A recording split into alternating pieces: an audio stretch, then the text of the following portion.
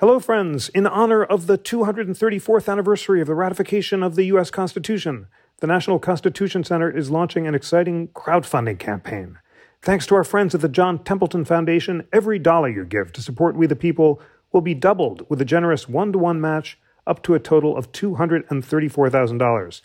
Right now, we have a total of 162 donations from 40 states for a total of $21,098.64. So we are making progress week to week, and let's keep the momentum going. We'd love to see donations from all 50 states. We don't have donations yet from Hawaii, Idaho, or Kansas.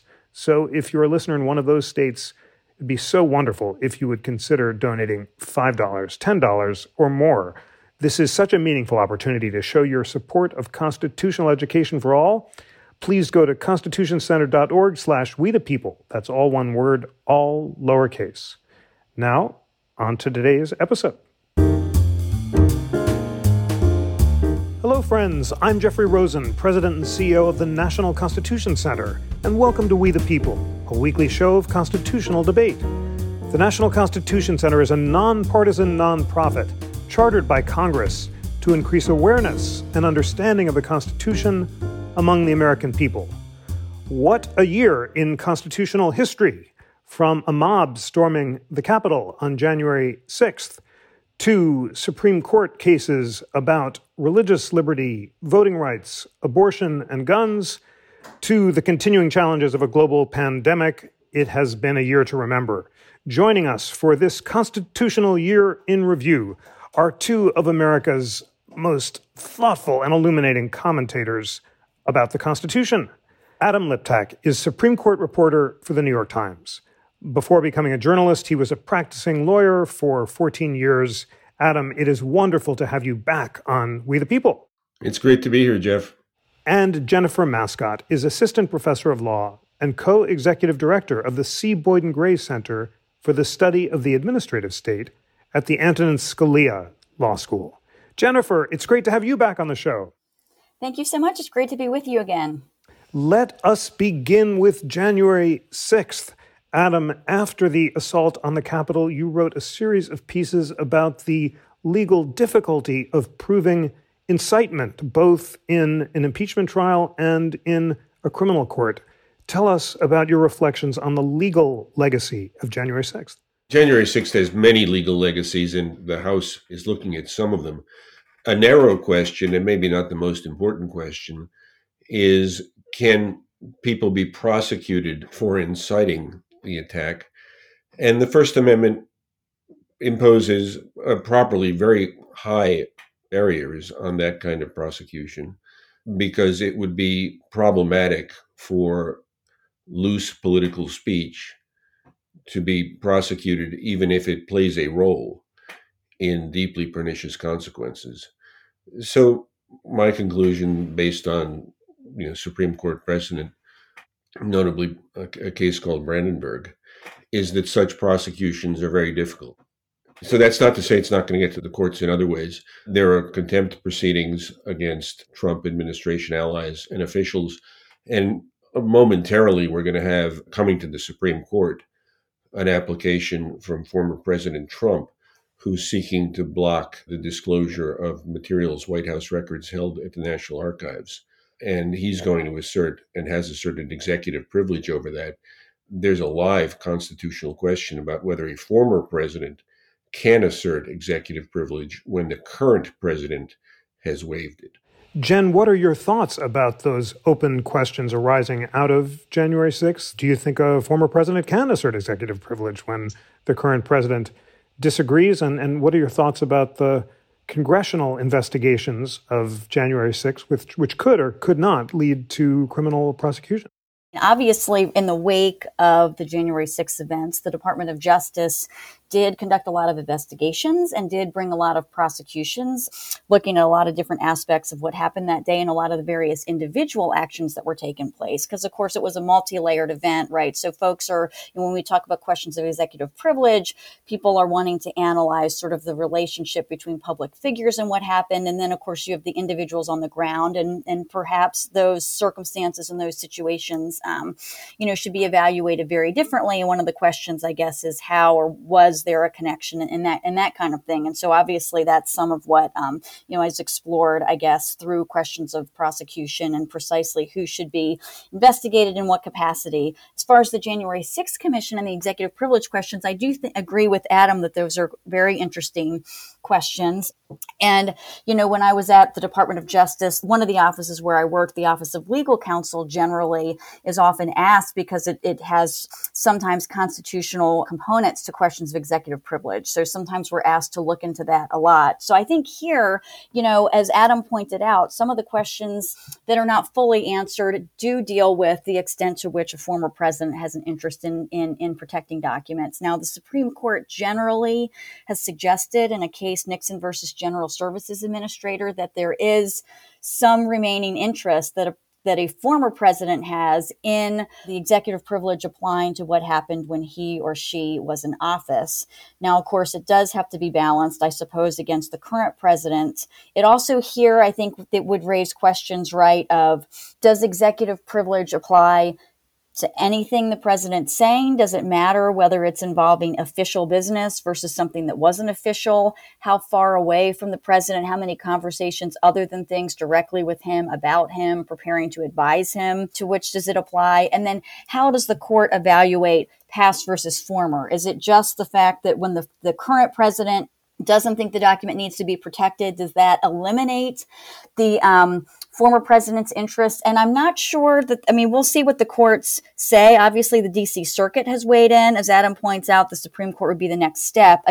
If one looks at historically what the executive branch has thought is the purpose of some of the interest in a former president and communications that occurred when he was in office, it stems to considerations of making sure that the president can have full deliberative information and advice. And so again, not answering the question of whether we're even talking about official communication here in the first place, right? Because was January 6th involving official business? That's a separate, I think, evaluation, and the scope of the records being requested again, and all of those things. But if you're just assuming that there's anything that otherwise would fall within the scope, the idea of executive privilege is that we want a president to be able to get full, transparent, thoughtful advice. And so if advisors know that the privilege is going to break or evaporate or be able to be completely vetoed by the next president because of political opposition or something like that, then one wonders how an advisor at the time can feel fully protected.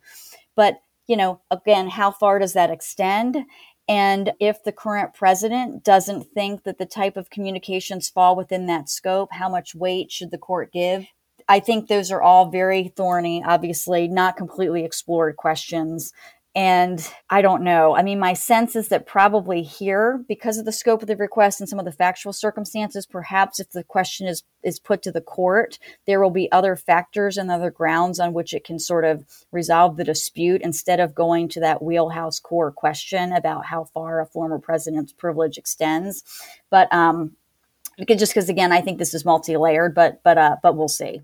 Thanks so much for that, and look forward to reconvening as those cases work their way up through the court.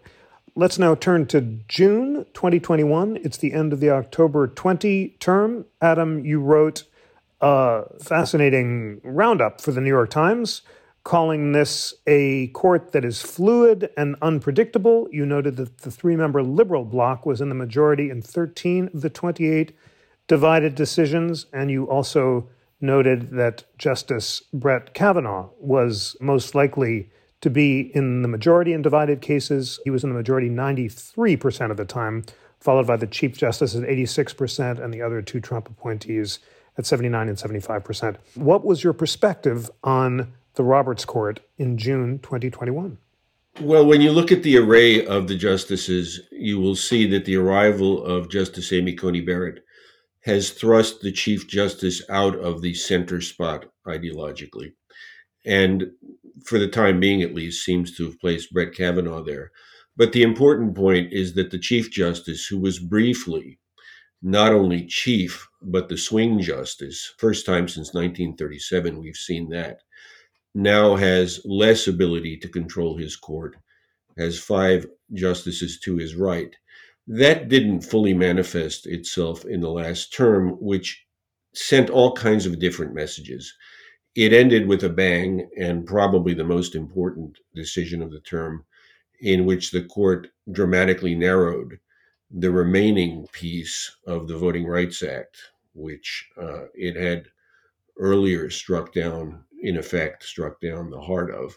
But in other decisions during the term, the court did things that were unanimous, sometimes truly unanimous, sometimes unanimous as to the bottom line, but importantly fractured as to the reasoning. And it did things that, say, at the confirmation hearings of Amy Coney Barrett, the left had predicted the opposite of what it would do. It rejected a third major challenge, for instance, the Affordable Care Act. Jen Mascott, you had the remarkable opportunity to teach constitutional law course with Justice Kavanaugh last term about the Supreme Court term, and you're going to teach one at George Mason with Justice Thomas about the history of administrative law. Tell us about your perspective on the October 20 term from the perspective of Justice Kavanaugh, who, as Adam said, became the median justice, replacing Chief Justice Roberts. Well, thanks, Jeff. Yeah, so I should just first, I suppose, give a shout out to my 2 former bosses, and then so many of the justices who take a lot of time to teach with students. Justice Thomas and Justice Kavanaugh both have taught at a number of institutions over the years, as have a lot of the other justices. Justice Gorsuch also does a summer course with Scalia Law School, and so we're very grateful for everybody's time in doing that. And I think it's just wonderful for students when they can get to know justices in person and see the thoughtful way in which they all pursue law. Before getting too specific with each justice one by one, I do want to pick up on a theme that I think was implicit in Adam's answer, which I think is actually a really interesting point, is that there were a lot of predictions, perhaps, of certain rulings or things that might happen in the 2020 term that did not necessarily come to fruition in the way people would have expected or accused, or however you think about the court taking them. It was interesting, actually, that Justice Thomas, my former boss, joined Justice Breyer's opinion that Adam mentions in the Affordable Care Act case and deciding that case on standing instead of reaching the merits. And so I do think folks were surprised about that.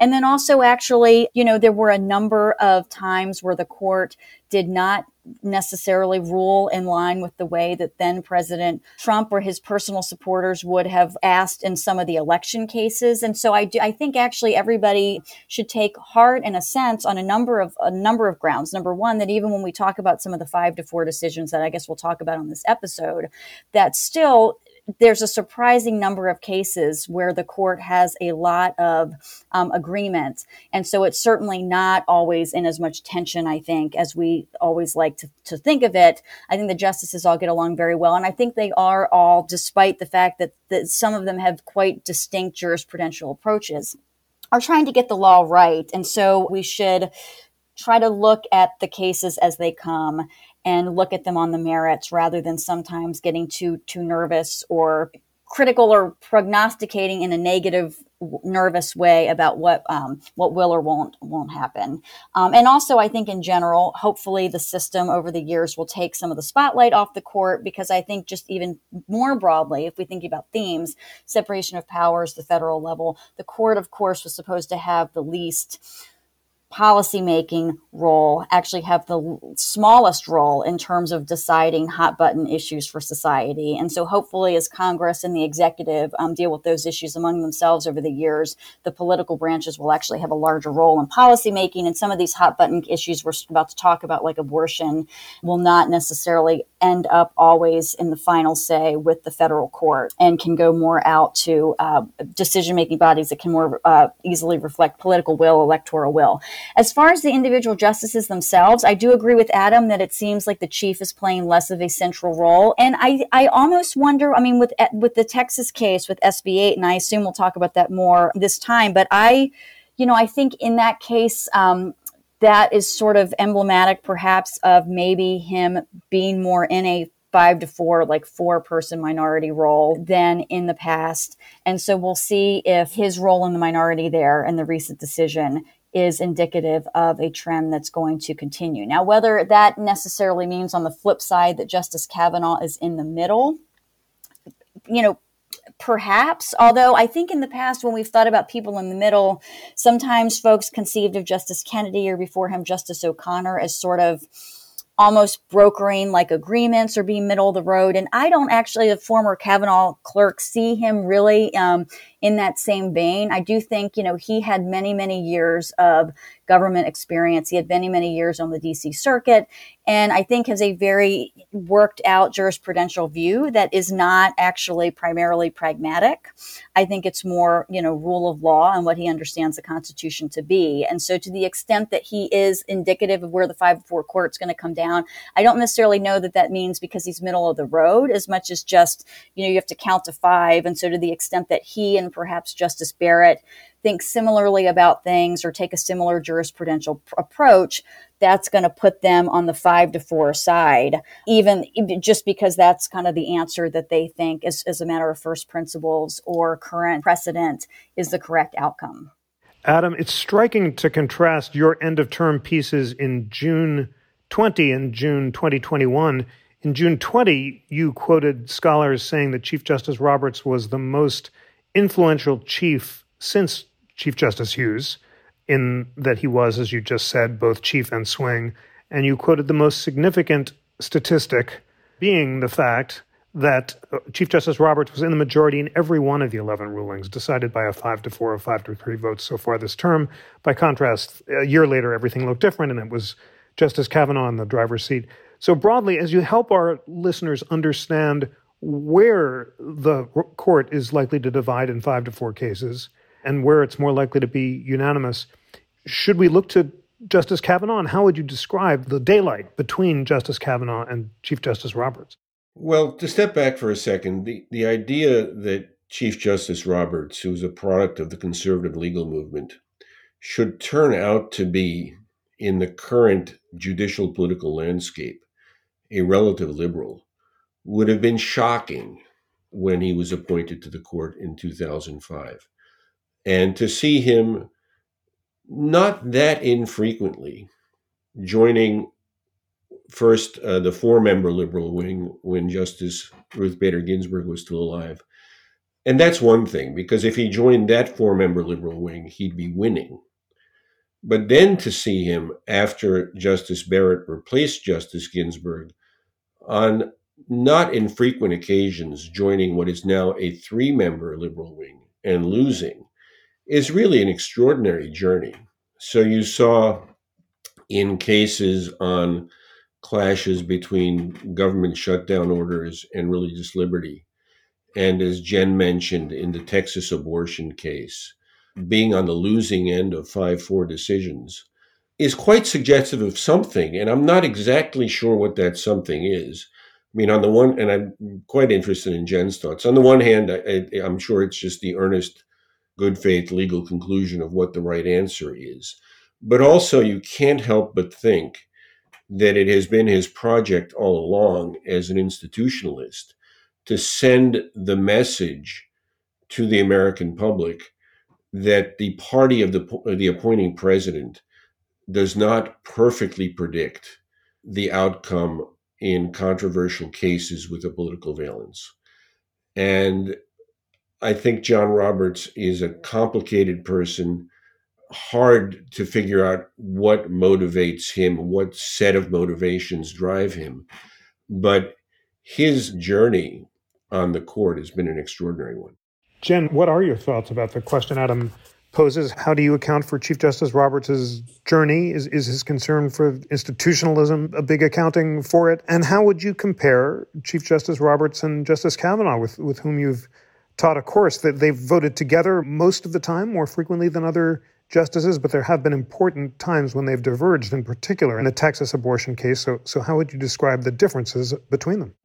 Sure. Well, I mean, I'm not, obviously a former Chief Justice Roberts clerk. And so perhaps, his clerks would conceive of things differently. But my personal sense, and this is from even just listening back in the day to his testimony at his own confirmation hearing to serve on the Supreme Court. I mean, I think, often we go into these confirmation hearings as the public very cynical that justices are sort of trying to say the right thing to get confirmed. And I actually think perhaps he was just being completely earnest and telling us right then and there what we have seen to be the case. And he used the metaphor of being an umpire calling balls and strikes. He talked a lot about the institution of the court. He himself had been an advocate for many, many years and had quite excellent, quite well prepared. And so I think actually both things that Adam are saying is true, is that he's trying to decide things correctly on the law and also being an institutionalist. And my suspicion is that his view of the role of the Article III judge and his role as the Chief Justice might actually be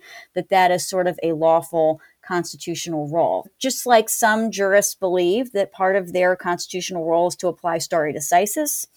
Others, like Justice Thomas, would more frequently say, well, the Constitution comes first, and so it trumps precedent. And so my role as a judge is to get the law right. But if you're a judge who thinks the Article III role imports stare decisis, or maybe you're a judge who thinks the Article III role imports keeping the institution apolitical.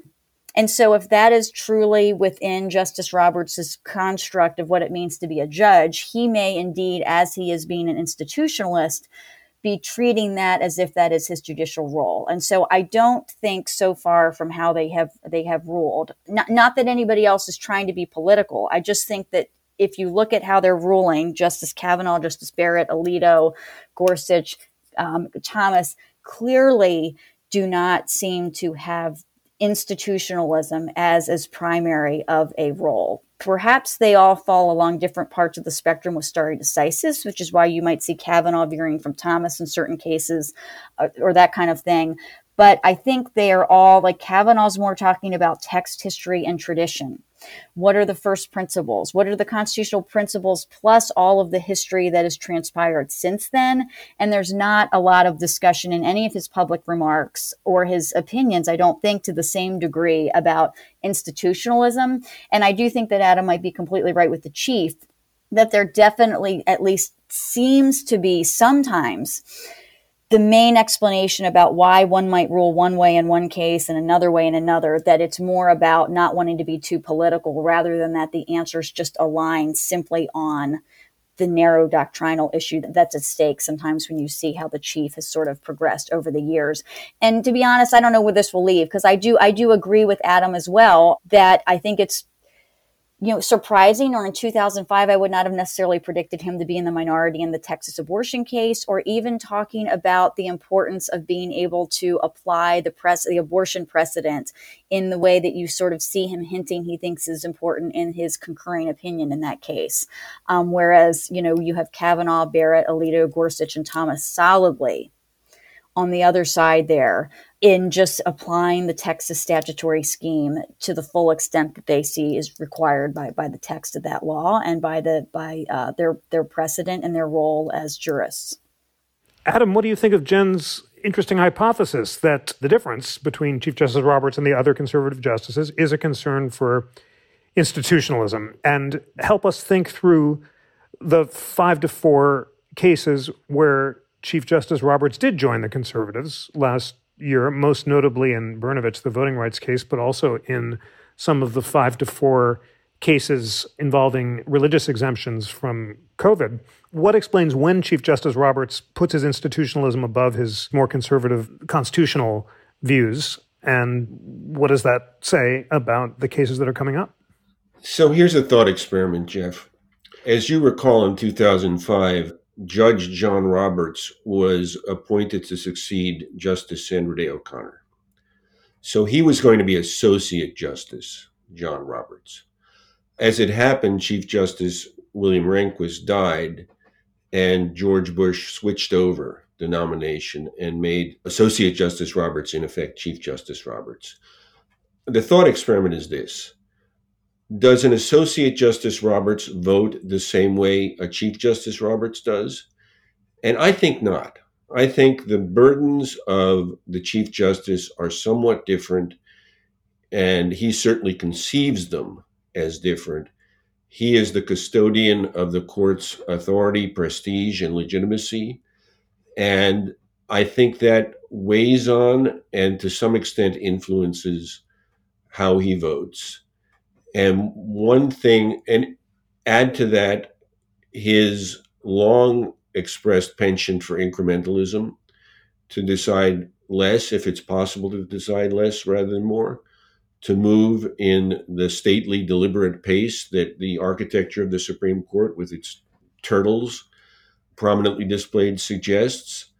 And in his case, I think to have a decent regard for stare decisis, so that, you have to give him credit, for instance, in a pair of abortion cases where he dissents in a case from Texas where Kennedy plus the liberals strike down a restrictive Texas abortion law, when essentially that same case comes to the court, now reconfigured, from Louisiana.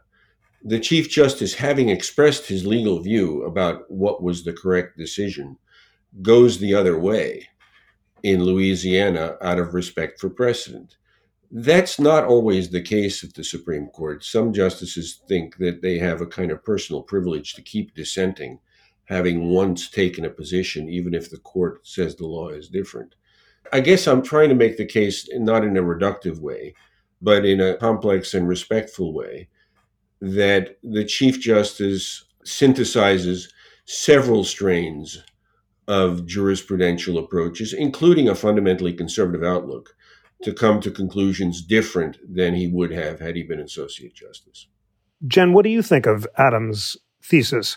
I agree with it because Chief Justice Roberts told me in an interview for The Atlantic in 2006 that he thinks that he would vote differently as chief than as an associate justice. And he talked extensively about his view that the chief's role was to preserve institutional legitimacy and unanimity, invoking as his model Chief Justice Marshall, and suggested that he would approach his job differently than an associate justice might. What do you make of all that, and how does that play out for the cases in which the chief and the other conservative justices are likely to diverge in the future? Well, I wouldn't find it surprising at all to think that the Chief Justice might be acting very differently now than he would have had he been just an Associate Justice, and perhaps that role would have been impacted further still based on who the Chief Justice would have been appointed to be had it not been Chief Justice Roberts. I mean, the other dynamics that I think will come into play, and I think it'll be curious this term to take a look at what happens, is I think going along with thinking about the Chief Justice institutional role, at least if Chief Justice Roberts is following in the footsteps of the former Chief Justice Rehnquist.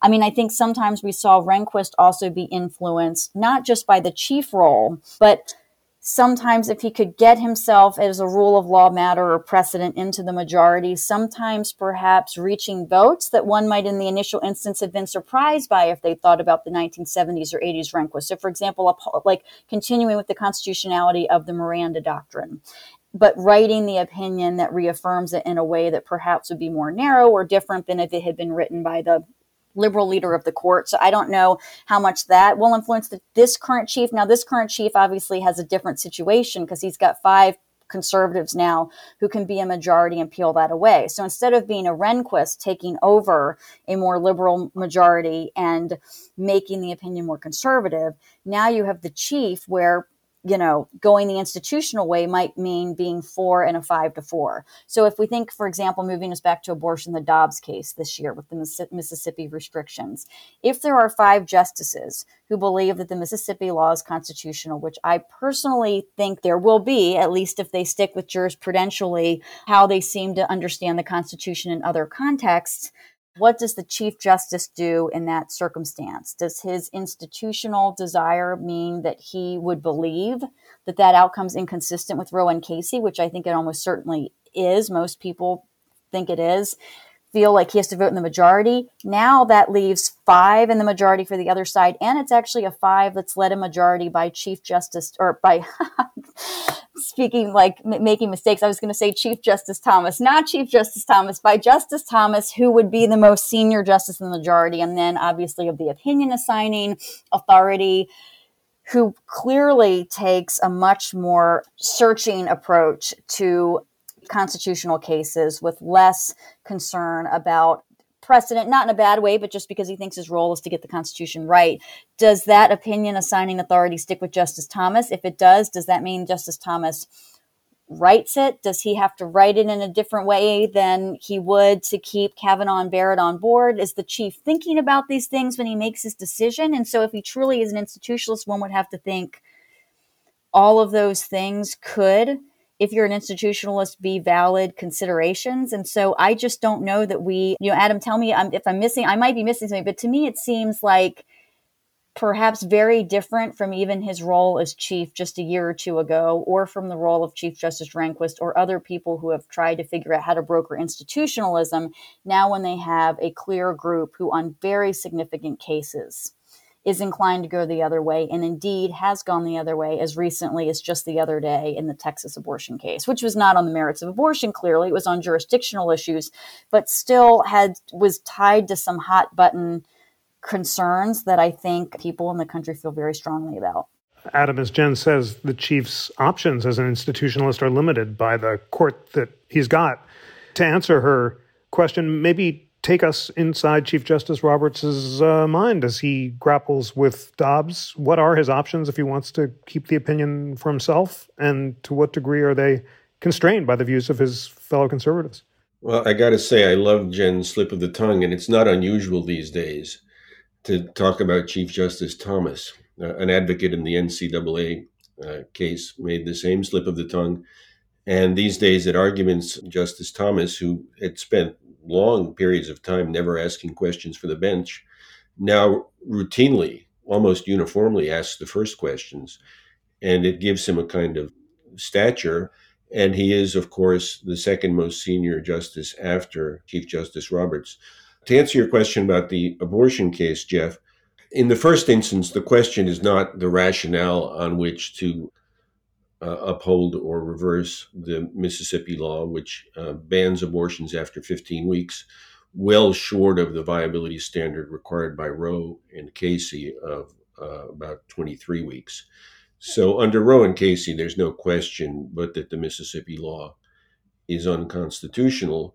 The Chief Justice alone at the argument seemed to propose that the answer is, let's uphold 15 weeks. I'm not sure what the rationale is, but 15 weeks sounds about right. It's a point in time at which the vast majority of women already are able to get abortions. About 95% of American women get abortions before 15 weeks. It's only a week shy of what the sole remaining abortion clinic in Mississippi does. It only does abortions up to 16 weeks. It's consistent with polling preferences of the American public, and it's consistent with what, in different social contexts, to be sure, much of Europe does. A lot of Europe is at 12 or 15 weeks. So the Chief Justice makes the case that that's a sensible place to draw the line, although it might be a little hard to articulate the constitutional principle that would get you to the line.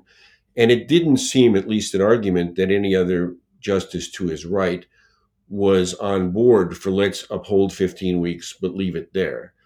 The rest of the court on the right seemed to be inclined to say, we can't identify a right to abortion in the Constitution. There's no other place to draw the line, and we should return this question to the states. Now, in the face of that is 50 years of precedent, and not only an initial precedent, but a reconfirmed precedent. And if you take stare decisis at all seriously, you have to really grapple with that. But the question at conference is going to be affirm or reverse. And I think 6 justices, including the chief, would vote to reverse the appeals court decision, which had, as you had to under Roe and Casey, struck down the Mississippi law and uphold it. And my understanding, but I haven't been a clerk and Jen has, but my understanding is that that gives the chief, if he's in that group, even if their rationales are different, the opinion assignment power. And I believe he'll assign it to himself and do his level best to pick up additional votes. But it may be that at the end of the day, there's a divergence on rationale, with only the chief saying 15 weeks is okay, and everybody else on the right voting to overturn Roe and Casey outright, at which point I think it probably does, as a practical matter, fall to Justice Thomas to assign the opinion. I don't have a good reason to think this, but my gut is that he doesn't assign it to himself, that he assigns it to Justice Gorsuch. The National Constitution Center relies on support from lifelong learners like you to provide nonpartisan constitutional education to Americans of all ages. Every dollar you give to support the We the People podcast will be doubled with a generous one-to-one match up to a total of $234,000. That's made possible by the John Templeton Foundation. Please visit wethepeople.org/wethepeople. And thanks so much for your crucial support. That's constitutioncenter.org/wethepeople, all one word, all lowercase. Now, back to the show. Jen, think through the options for We the People listeners in Dobbs. Can you imagine any scenario in which Chief Justice Roberts could keep the opinion for himself and narrowly uphold the Mississippi law without saying more? Or do you agree with Adam that the opinion will be written by someone else? And if so, who would that be and what will it say? To the extent that our earlier predictions or comments are correct, and we think that the chief is still really going to be primarily concerned about stare decisis, I would hope that he would not, in this sense, just from my own jurisprudential understanding about substantive due process and the meaning of the 14th Amendment, that he would not keep it, because I think there are a number of justices who don't think that there would be, at least it seems like from oral argument in other cases and things, a substantive due process right for the court to be making decisions about abortion, and that it should be something that the states can regulate. And so, hopefully people will feel comfortable sticking with the same approach in this case as they would in cases that don't have the same kind of social or political significance, that don't have as much attention, that they'll still do what they would have thought would have been right on the law. Anyway, and I think that they will. As far as the point about stare decisis, I do think that's interesting to think through, because a lot of the briefing has made the case that, you might think about it like, oh, Roe is now decades old and then it's reaffirmed in Casey. But alternatively, you might say, well, if Roe had won ground and then Casey's reasoning in a different way, and then Whole Woman's Health later in 2016 is taking more of a cost-benefit approach, is that reaffirming the precedent? Is it changing it? Is it sort of saying we as a court have never really felt comfortable with what the right evaluation is here, and so therefore a lot of the impetus for the normal reliance on stare decisis goes away? I mean, you might think that based on some of Justice Kavanaugh's recent writings in other contexts on the factors you look at in stare decisis, they certainly don't hold true here. Another interesting thing to think through is, even though it was in a different context, Glucksberg, of course, dealt with what rights, substantive rights, are in the 14th Amendment in the context of assisted suicide. And this was a Rehnquist opinion, interestingly,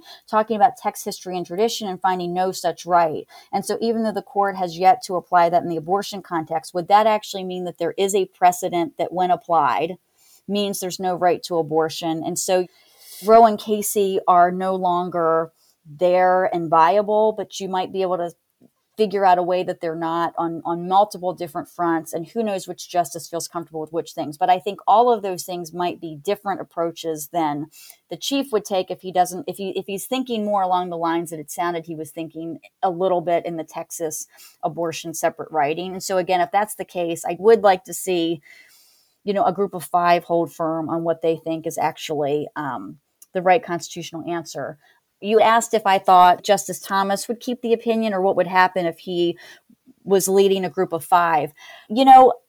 At actually this event that I had to celebrate the justices' 30 years on the court, we had a panel during the day with some of the former solicitors general or other longtime advocates like Lisa Blatt.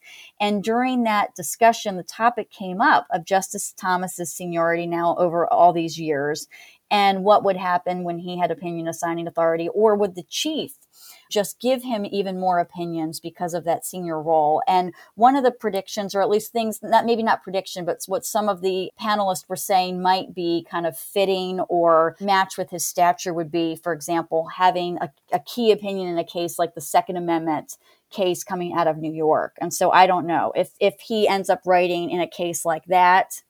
I could certainly see, somebody different writing in Dobbs, like Adam is suggesting, perhaps Gorsuch, Alito. So I think it'll be interesting to see. But the point that the panelists were making is after being there 30 years, he's been an intellectual leader. He's done a lot of separate writing. He's talking a lot now at oral arguments. We all can now see Justice Thomas fully in his glory of this thoughtful jurist he's always been. And that should be translating into significant, weighty majority opinions, like the kinds of things he's already been writing, often in concurrence and dissent. So which cases will that come up in? I don't know, but as a former clerk, I cannot wait to read them. So I'm excited. Adam, your further reflections on the emergence of Justice Thomas as a leader of the court. Remind our listeners why he began speaking at oral argument once it was telephonic in a way that he hadn't before. Do you agree with Jen that perhaps he'll write in the Second Amendment case? And what might a broad reading of the Second Amendment led by Justice Thomas look like? So Justice Thomas has, partly as a consequence of his decision to remain silent on the bench for so many years, a decision that I think was driven by, in large part, simple courtesy. He thought the justices were asking too many questions, not letting the advocates say their piece. And even now, he will very seldom interrupt an advocate. And in going first, he gets a chance to do it outside the argument's flow. This was, as you suggested, Jeff, a consequence of the court's reaction to the pandemic, when for an entire term it went solely telephonic. And not only solely telephonic, but it substituted for the free-for-all kind of chaotic form of argument that it usually had to a different one, where justices asked questions one at a time in lockstep formation in order of seniority. So in a sense, the microphone was handed to Justice Thomas, and he asked questions, and it allowed the public to see that he is a sharp and sensible and good questioner, and it gave the public a different sense of Justice Thomas. A second thing, maybe not widely known, but Jen is an example of this, his former clerks have fanned out through the academy and through the government and through other institutions, and have really taken a leading role in expressing a view of the law that has become quite prominent. Now, as for the Second Amendment case, the question in the case was whether New York could make it quite difficult for people to carry guns in public, to require them to meet a fairly high standard to justify their exercise of what many people think is, and how could they not, a constitutional right in the Second Amendment, particularly after the Supreme Court has said the Second Amendment guarantees an individual right to bear arms unconnected to the militia. Now, we might get two decisions in a kind of tension.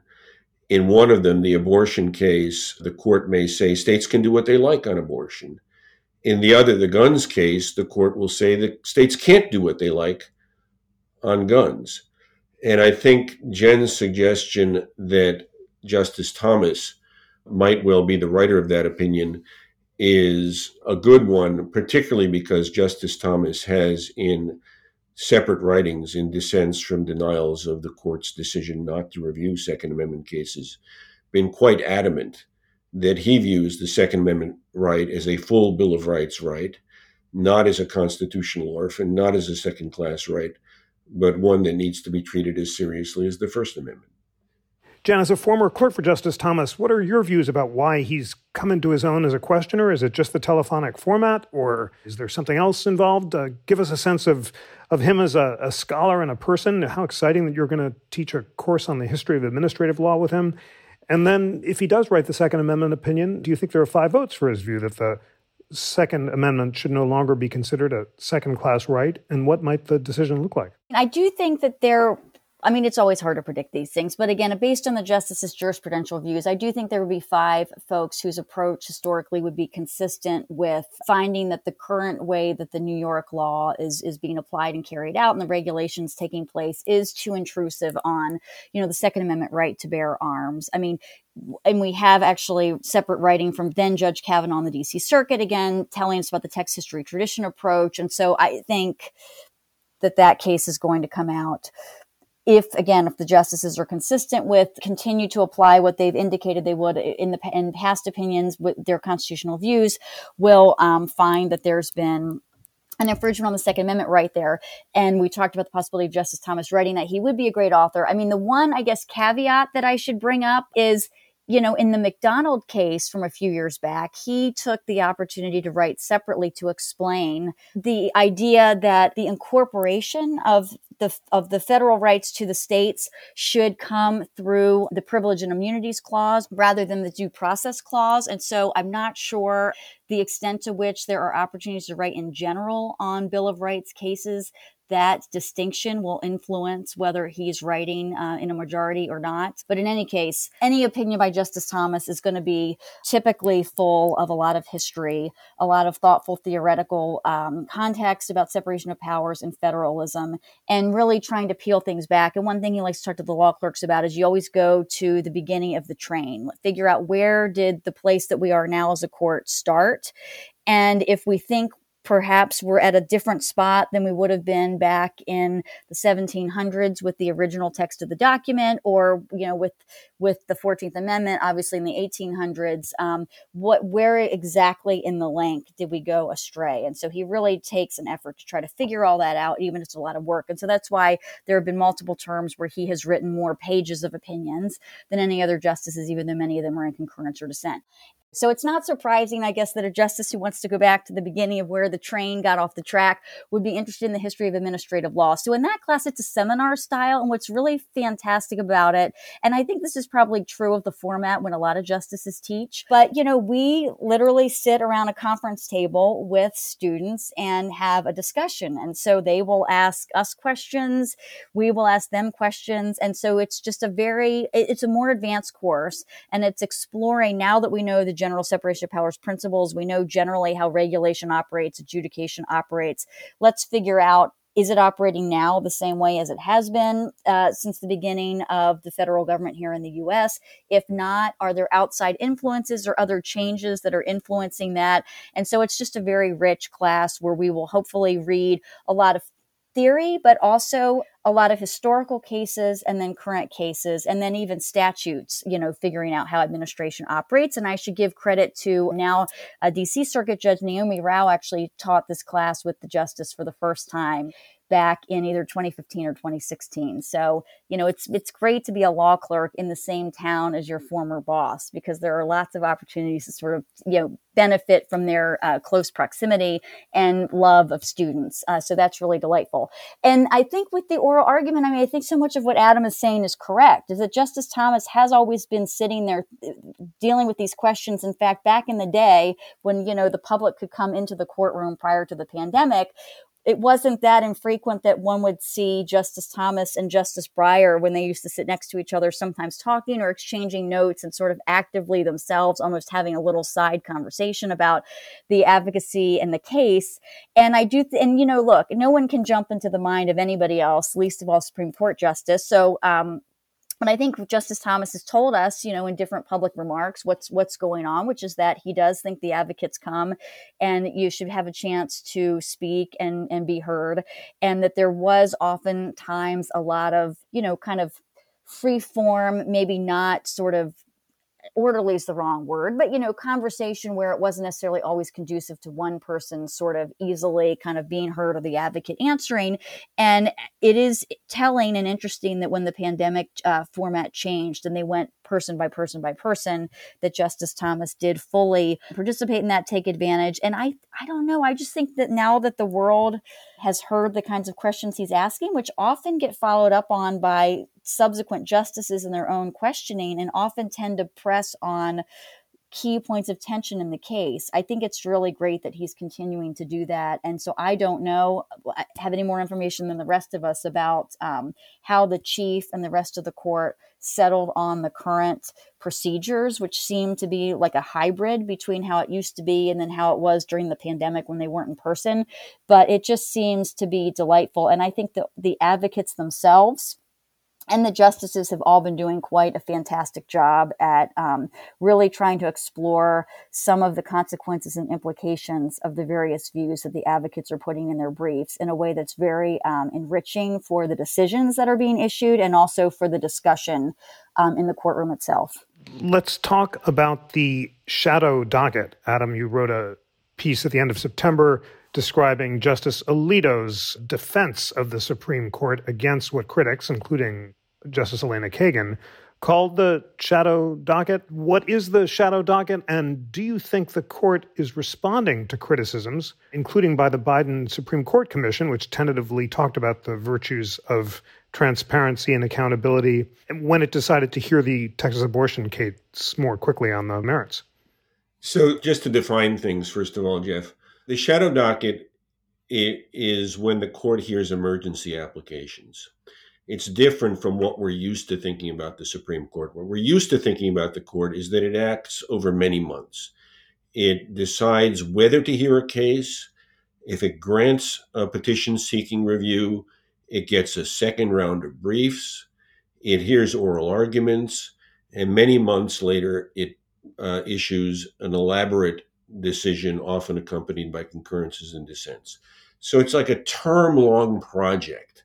And that happens maybe 65 times a year. In addition to that, the court sometimes, in very short notice, on thin briefing, without oral argument, in a matter of days, jumps into cases on emergency requests from parties who say a lower court has done something and you, Supreme Court, need to fix this right away. And the court issues orders that sometimes have no reasoning, sometimes very little reasoning. And that's what people call the shadow docket, these emergency applications. It's well documented that there are many more of these days than there used to be. As we speak, we're waiting on literally 5 different decisions on things like the OSHA vaccine or test mandate, the mandate for federal healthcare workers, request that the court revive an Arizona law that forbids abortions when the sole reason for seeking the abortion is a genetic defect, the San Diego school district's vaccine mandate without a religious exemption, and on and on and on. And nobody thinks this is a satisfactory way of issuing major constitutional rulings. But Justice Alito said, hey, it's not our fault. These things come to us, and we have to deal with them as best we can. And there's truth in that. But I thought there was a very telling and smart concurrence from Justice Barrett, joined by Justice Kavanaugh, maybe about a month ago, in a case about vaccine mandate for healthcare workers in Maine, where Justice Barrett said, let's slow down. We ordinarily leave lower court decisions in place. When parties seek review, when they file petitions for writs of certiorari, 99 times out of 100, we let the lower court decision stand. And that ought to be the default in these emergency applications, too. We shouldn't necessarily take the bait and issue major decisions in this kind of rushed way. And I thought that was quite sensible. And that goes to your point, Jeff, that one response to these emergency applications, time permitting, is to set them down for oral argument in the usual course. And that's what the court did in 2 cases challenging the Texas abortion law. The court also did the same thing in a case on whether a Texas death row inmate could be prayed with, touched by his pastor in the death chamber. And so I think the court is taking these criticisms seriously. And these 2 choices, one, just leave the lower court ruling in place unless there's an extraordinary reason to intervene, or 2, set it down for regular oral argument, are the beginnings of a solution to what has really turned into a very unsatisfactory way to run a justice system. Jen, you joined us in October for a wonderful We the People discussion with Steve Loddick about the shadow docket, and you testified before Congress about it.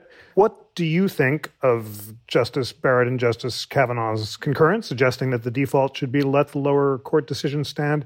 Do you think that the court is responding to criticisms of the shadow docket by setting more cases like the Texas ones for oral argument? And what do you think the future of the shadow docket looks like?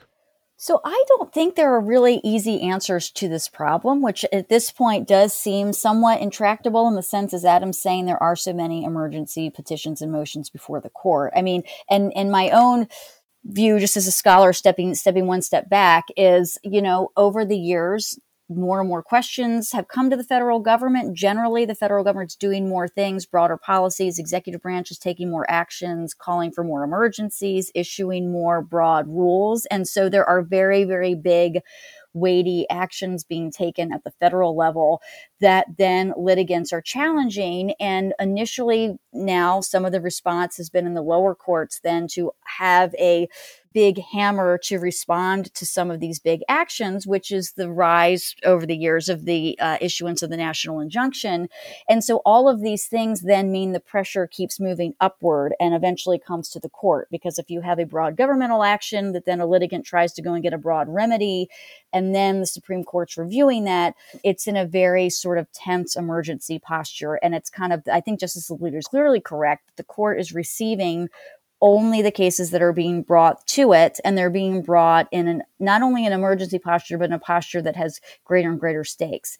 Now, to the extent that you think some of that pressure is starting earlier than when it gets to the court, I don't know if the right answer is always to assume we're going to leave it with the lower court until we can take more time. Because, I mean, if the national injunction truly is a broad remedy and one that's being used more frequently than it was in the past, is the least intrusive answer for the Supreme Court to just let that stand. And then all you've done is push back down to the district court level with one jurist rather than a body of 9, or a 3-judge panel at the appeals court is then doing the emergency decision. Is that better than the 9 jurists that a president and the Senate have concluded are the best top jurists in the country deciding something in emergency posture? It's not entirely clear to me that that is the right answer. I mean, I suppose on the flip side, right, if the Supreme Court acts, it's got broader implication generally, but not when you're talking about a national injunction. So I think the answer generally is to just think about the role that we have Article 3 courts playing in general and the issues that we're trying to kick to them as a country. And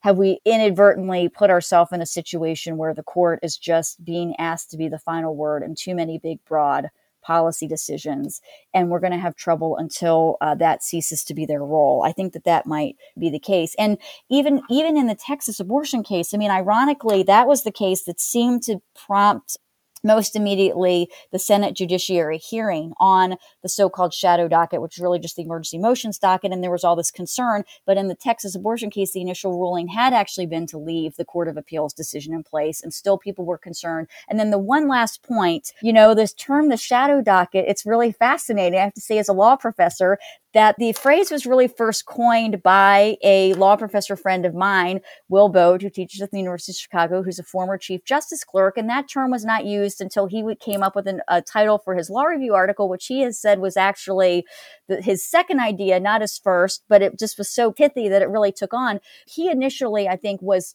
writing a little bit about the phenomenon of what happens when the court is not operating with the full consideration, with as much public information available to us as it does on the regular merits docket, and asking questions about whether that's concerning, that we don't always know who voted which way, right? Because the justices don't necessarily always reveal who voted for or against the emergency ruling. But I have heard him in subsequent podcasts say he has himself, as he's seen this operate, started wondering, actually, do we want more transparency with the emergency rulings? Because maybe if we make the justices publicly record their votes, then they're going to feel wrongly bound by that and not willing to revisit in a more fulsome way when a case reaches them on the merits. So I don't think, as I say, there are easy answers to these questions. I do think the justices are trying to get the law right, and I do think they're responding to circumstances, and we should take it as an opportunity not to think about whether the court is structured improperly or needs to be reformed, but whether the system that is causing Article III courts generally to have as much jurisdiction and constitutionalize as many questions, if that's the concern. And I think the fact that the Supreme Court Reform Commission really did not come up with major, tangible, so-called solutions that everybody agreed upon sort of suggested that the Supreme Court itself is not really in need of reform at all. Well, it's time for closing thoughts in this wonderful, rich discussion. This is a look back on 2021, the first full year that Justice Barrett joined the court. Adam, the first thoughts are to you. What did we learn about the Constitution in 2021? What are the big themes, and what should we, the people listeners, be looking for as we look ahead to the new year? Well, a theme we haven't really touched on, Jeff, is that through all of this, and particularly lately, and driven in large part by the Texas abortion case, where the court, whatever the legal and jurisprudential merits, what the public saw is that the Supreme Court left in place a Texas law that effectively banned most abortions after 6 weeks. And, really flatly at odds with Roe and Casey. And took other aggressive action in such a way that the court's public opinion approval ratings have taken a real hit. And it's caused several of the justices, including Justice Breyer, a liberal, to make public statements saying the court is not a political institution. It's a legal institution. But large parts of the American public have their doubts about that. That's reflected in the public opinion polling.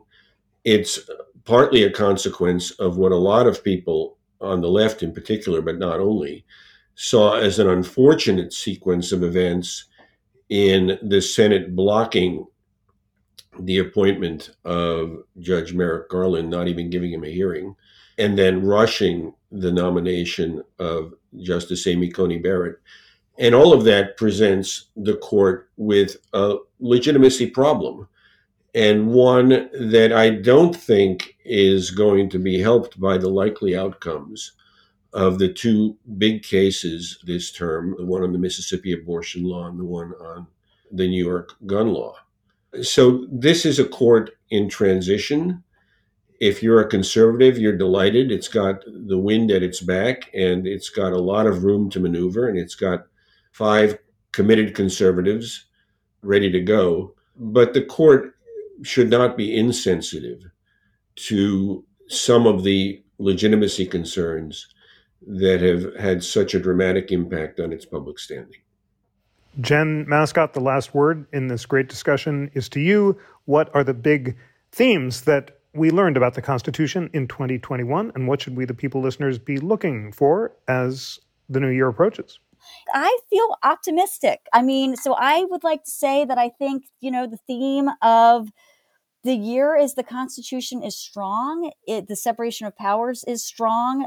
We have a strong country, a strong American electorate. We are, we've struggled. We've had really, really challenging times with a pandemic and a lot of emergency situations, but we are together and cohesive as a country. And I think optimistically we'll be able to use that strength that we've used in many, many times and many, many challenges in the past with a lot of division, and move forward thinking just generally about how to serve each other and the rule of law, and, try to carry out constitutional principles just broadly as an electorate. For the court, I do think we see 9 justices in very trying, hard circumstances laboring to get the answer right, laboring to apply the Constitution.